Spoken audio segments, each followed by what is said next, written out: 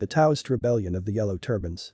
The Revolt of the Yellow Turbans, or the Yellow Scarves Rebellion, is the first revolt affiliated with the Taoist secret societies and has gone down in history, also to serve as a background to the famous Chinese literary work, The Romance of the Three Kingdoms.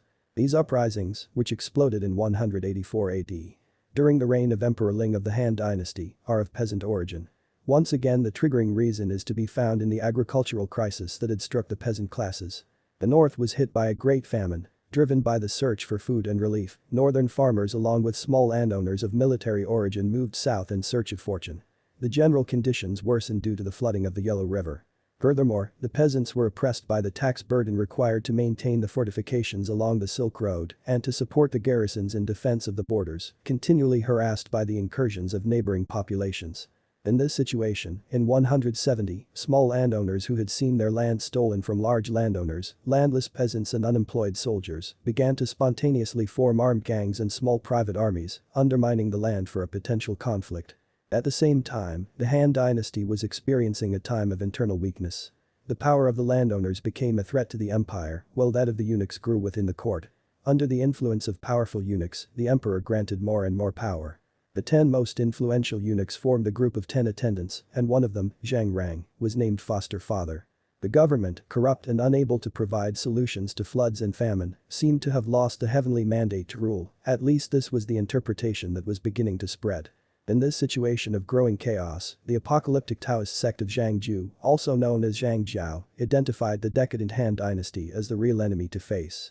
According to some sources, he was the grandson of Zhang Daling, the founder of the Taoist sect, the Way of the Heavenly Masters. However, this kinship was probably built to give prestige to Zhangju. Zhang led the Yellow Turbans with the young brothers Zhang Bao and Zhang Liang in a campaign called The Way to Heaven or The Way of Peace. He shared the power with his brothers. Zhang Bao was the general of the earth, his brother the general of the people, and Zhang Ju was appointed general of heaven. The brothers had started a Taoist sect in Shandong. They were healers and generally served their poorest patients for free, driven by the poor conditions of the peasants and the abuses of the local government. The rebels were followers of the movement The Way of Supreme Peace and worshipped the deity Huang Lao, who according to Zhang Ju, had given him a sacred book entitled The Crucial Keys of the Way of Peace.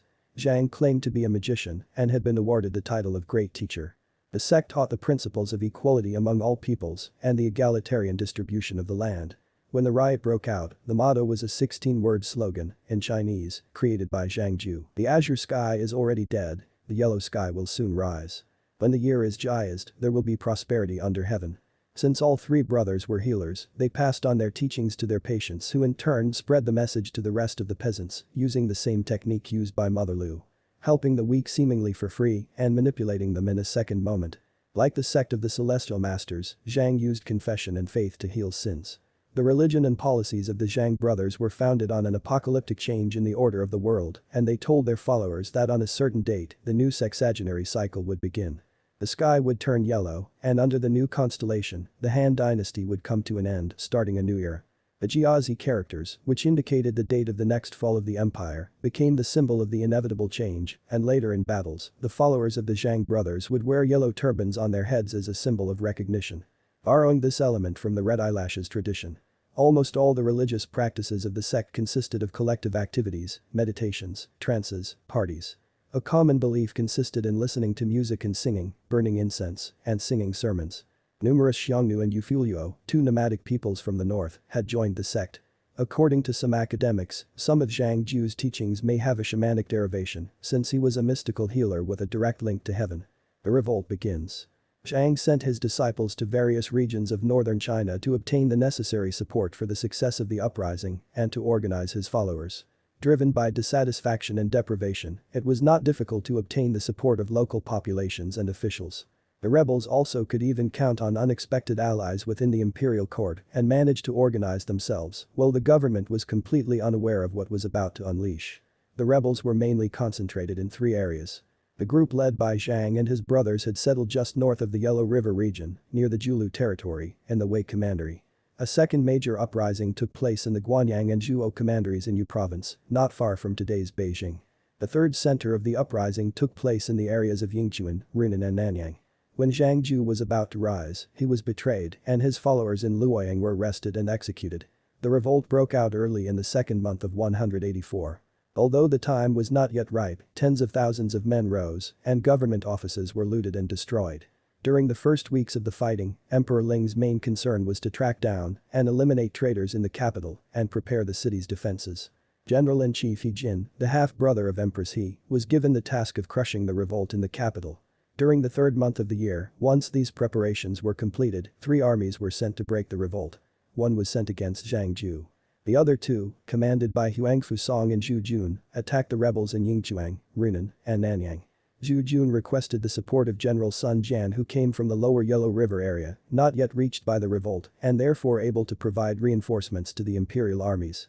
Also during the third month of 184, the commander of the Yellow Turbans Zhang Manqing defeated and killed the Grand Administrator of Nanyang, and the following month, in the early summer, the imperial army led by Zhu Jun was wiped out by the forces of Bokai and Yingchuan. At the same time, the imperial forces suffered another defeat in Runan. Towards the middle of 184, however, fate seemed to turn. Around the 5th month, the combined forces of Huang Fusong and Zhu Jun defeated Bokai, and the following month they destroyed the Runan rebels in the Battle of Zihua in today's Henan. Then the 2 generals separated. Huang Fu headed north to attack the rebels along the Yellow River, and Zhu headed for Nanyang instead. Meanwhile, Nanyang's new Grand Administrator had already defeated and killed Zhang Manqing. Despite these constant defeats, the rebels had managed to seize the region's capital, Wan. The fall of Wan. Thus, for the following months, the focus of the battle took place right around Wan until the inevitable fall of the rebel city. The fall of Wan represents the last major defeat of the rebels. Their forces in the north had been destroyed in the field during the summer campaigns of the imperial army. Their strongholds had been besieged and captured, and the 3 Zhang brothers had been killed. The survivors were chased and executed by the various provincial forces in a series of military operations. In early 185, the imperial government proclaimed the celebration of the era of pacification, Zhongping. Despite numerous defeats, the revolt broke out again 2 months later. In 185 it reached the Taihang Mountains, along the western border of Hebei. In 186 it reached Shaanxi, Hebei and Liaoning. In 188 it reached Shaanxi. During the same year another uprising broke out in Sichuan, but this last episode is not linked to the riots of the Yellow Turbans. In 192, warlord Cao Cao subdued the rebel armies after their forays into the Yan region. The uprisings ceased in 205. Impact. Although the Han had been victorious against the Yellow Turbans, the conflict left numerous wounds.